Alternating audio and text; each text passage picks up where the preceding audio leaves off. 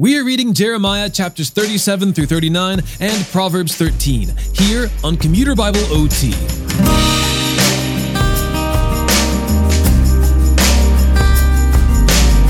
Remember that as we begin today's episode, we're in kind of a flashback sequence which explains how Jeremiah wound up in prison. The prophet had dictated a scroll to Baruch, who wrote down Jeremiah's words and then read them aloud in the temple because Jeremiah was not allowed in. Baruch is brought to King Jehoiakim of Judah, who burns the scroll piece by piece in the fire after it's read. Baruch returned to Jeremiah, who simply dictates the same message again and adds things to it. Today, Jeremiah is accused of defecting to the Chaldean army, is arrested, and thrown into a cistern. Jeremiah urges Zedekiah to surrender to the king of Babylon, but Zedekiah refuses. Jeremiah chapters 37 through 39.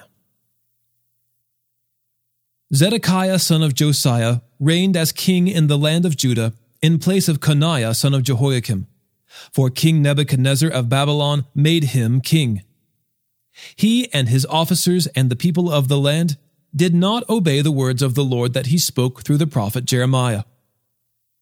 Nevertheless, King Zedekiah sent Jehukal, son of Shelemiah, and Zephaniah, son of Maaseiah, the priest, to the prophet Jeremiah, requesting, "Please pray to the Lord our God on our behalf." Jeremiah was going about his daily tasks among the people, for he had not yet been put into the prison. Pharaoh's army had left Egypt, and when the Chaldeans, who were besieging Jerusalem, heard the report, they withdrew from Jerusalem. The word of the Lord came to the prophet Jeremiah. "This is what the Lord, the God of Israel, says. This is what you will say to Judah's king, who is sending you to inquire of me. Watch. Pharaoh's army, which has come out to help you, is going to return to its own land of Egypt. The Chaldeans will then return and fight against this city.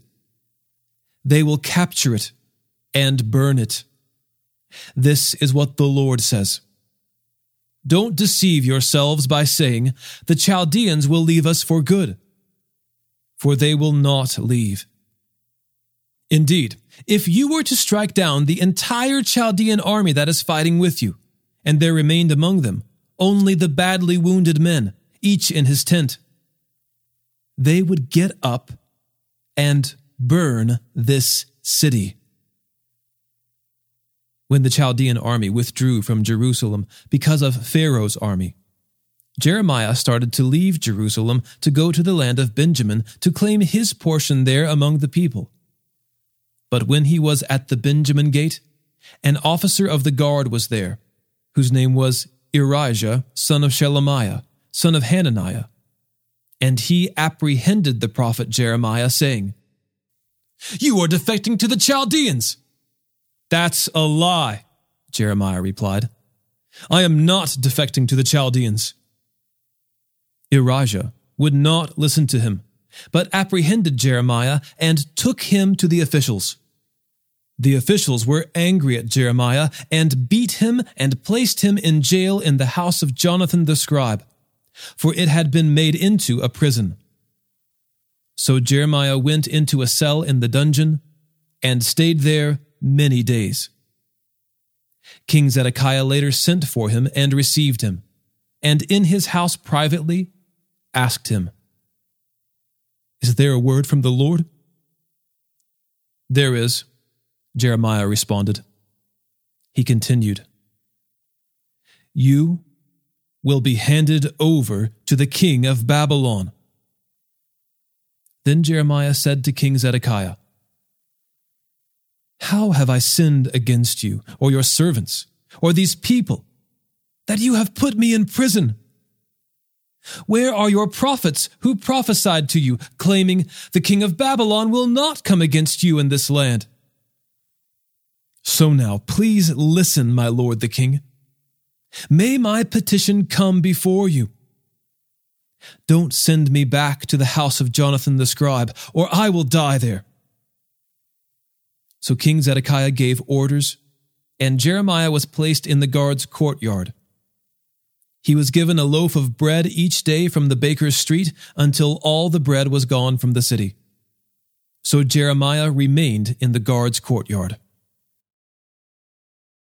Now Shephatiah son of Mattan, Gedaliah son of Pashur, Jukal son of Shelemiah, and Pashur son of Malchijah heard the words Jeremiah was speaking to all the people.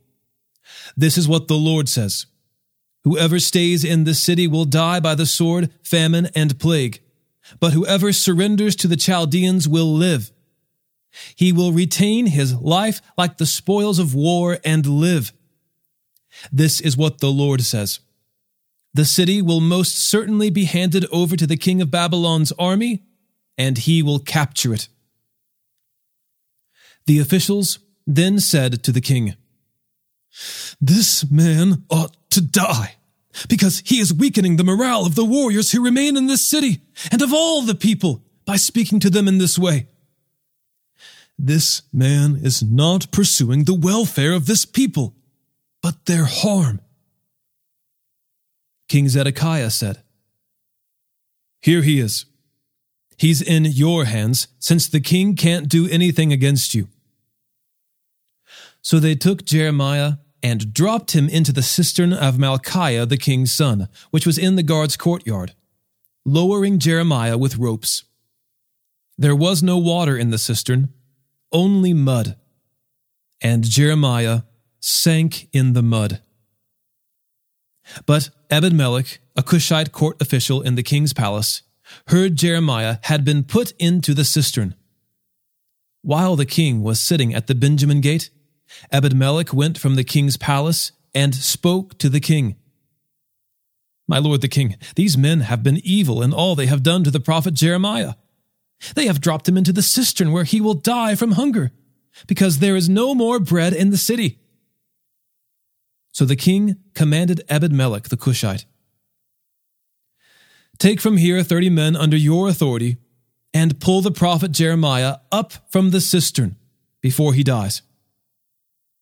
So Ebed-Melech took the men under his authority and went to the king's palace to a place below the storehouse.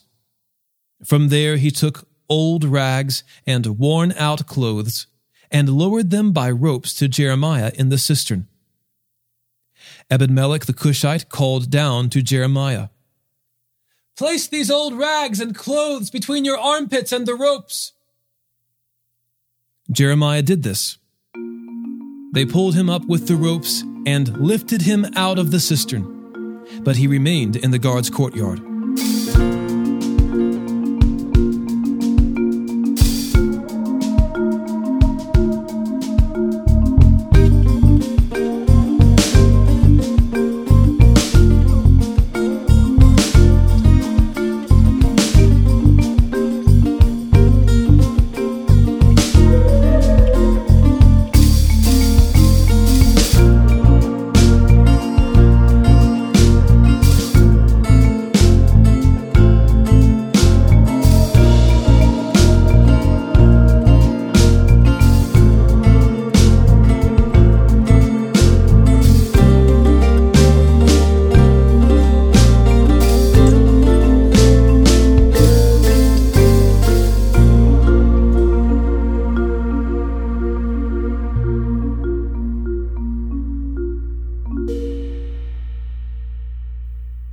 King Zedekiah sent for the prophet Jeremiah and received him at the third entrance of the Lord's temple.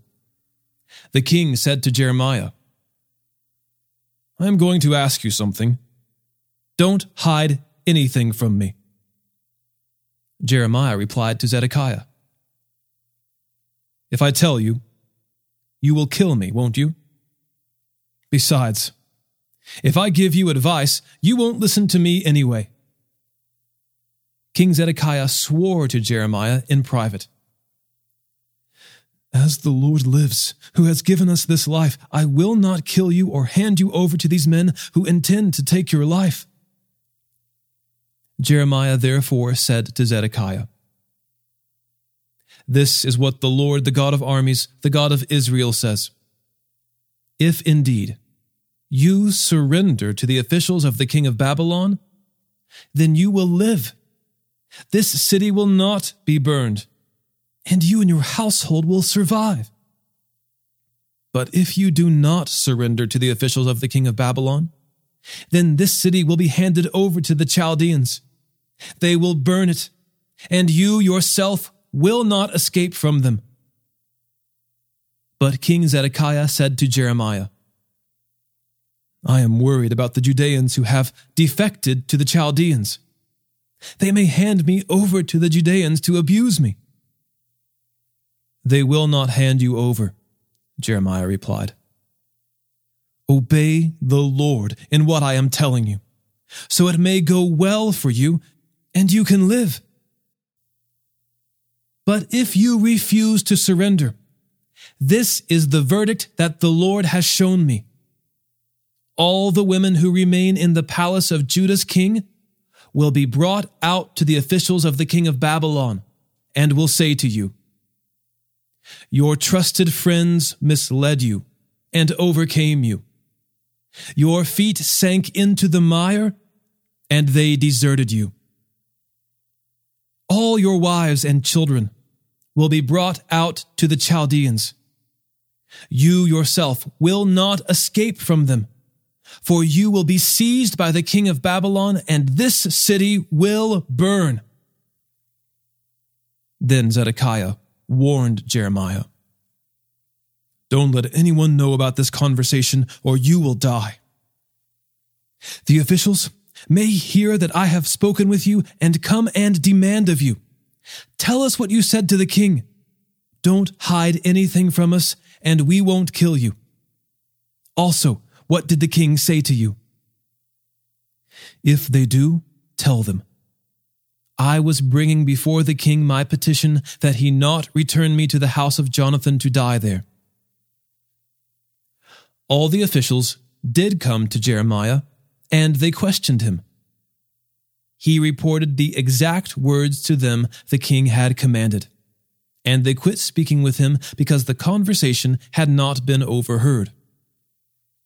Jeremiah remained in the guard's courtyard until the day Jerusalem was captured, and he was there when it happened. In the 9th year of King Zedekiah of Judah, in the 10th month, King Nebuchadnezzar of Babylon advanced against Jerusalem with his entire army and laid siege to it. In the 4th month of Zedekiah's 11th year, on the 9th day of the month, the city was broken into. All the officials of the king of Babylon entered and sat at the middle gate: Nergal-Sharezer, Samgar, Nebusarsachim, the chief of staff, Nergal-Sharezer, the chief soothsayer, and all the rest of the officials of Babylon's king. When King Zedekiah of Judah and all the fighting men saw them, they fled. They left the city at night by way of the king's garden through the city gate between the two walls. They left along the route to the Arabah. However, the Chaldean army pursued them and overtook Zedekiah in the plains of Jericho. They arrested him and brought him up to Nebuchadnezzar, Babylon's king, at Riblah in the land of Hamath. The king passed sentence on him there. At Riblah, the king of Babylon slaughtered Zedekiah's sons before his eyes, and he also slaughtered all Judah's nobles. Then he blinded Zedekiah and put him in bronze chains to take him to Babylon. The Chaldeans next burned down the king's palace and the people's houses and tore down the walls of Jerusalem. Nebuzaradan, the captain of the guards, deported the rest of the people to Babylon, those who had remained in the city and those deserters who had defected to him along with the rest of the people who remained. However, Nebuzaradan, the captain of the guards, left in the land of Judah some of the poor people who owned nothing, and he gave them vineyards and fields at that time. Speaking through Nebuzaradan, captain of the guards, King Nebuchadnezzar of Babylon gave orders concerning Jeremiah. "Take him and look after him. Don't do him any harm, but do for him whatever he says. Nebuzaradan, captain of the guards, Nebuchadnezzar, the chief of staff, Nergal-Sharezer, the chief soothsayer, and all the captains of Babylon's king, had Jeremiah brought from the guard's courtyard and turned him over to Gedaliah son of Ahikam, son of Shaphan, to take him home. So he settled among his own people. Now the word of the Lord had come to Jeremiah when he was confined in the guard's courtyard. Go tell Ebed-Melech the Cushite, this is what the Lord of armies, the God of Israel, says. I am about to fulfill my words for disaster and not for good against this city. They will take place before your eyes on that day. But I will rescue you on that day. This is the Lord's declaration. And you will not be handed over to the men you dread. Indeed, I will certainly deliver you, so that you do not fall by the sword. Because you have trusted in me, you will retain your life like the spoils of war. This is the Lord's declaration.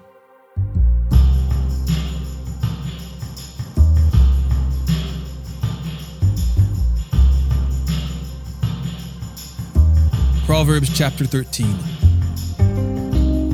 A wise son responds to his father's discipline, but a mocker doesn't listen to rebuke. From the fruit of his mouth, a person will enjoy good things, but treacherous people have an appetite for violence. The one who guards his mouth protects his life. The one who opens his lips invites his own ruin. The slacker craves, yet has nothing, but the diligent is fully satisfied.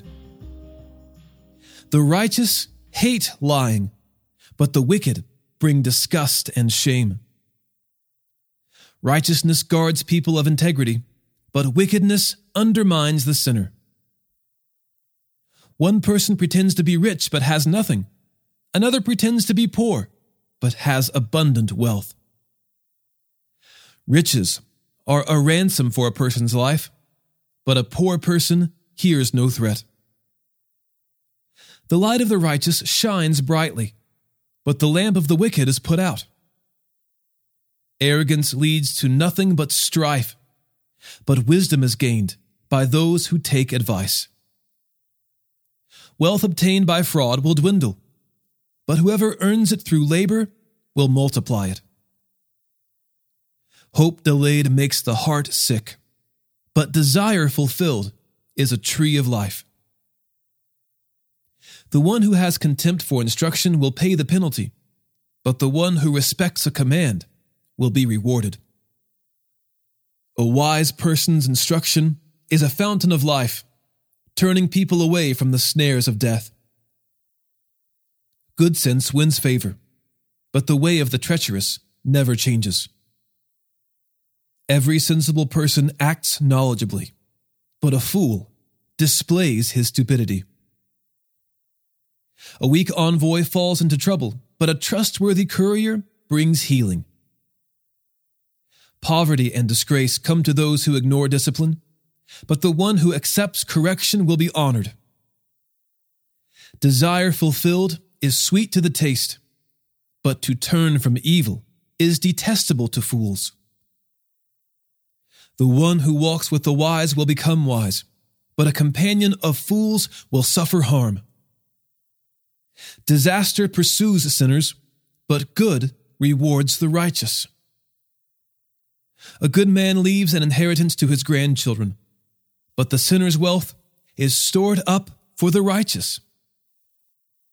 The uncultivated field of the poor yields abundant food, but without justice, it is swept away. The one who will not use the rod hates his son, but the one who loves him disciplines him diligently. A righteous person eats until he is satisfied, and the stomach of the wicked is empty.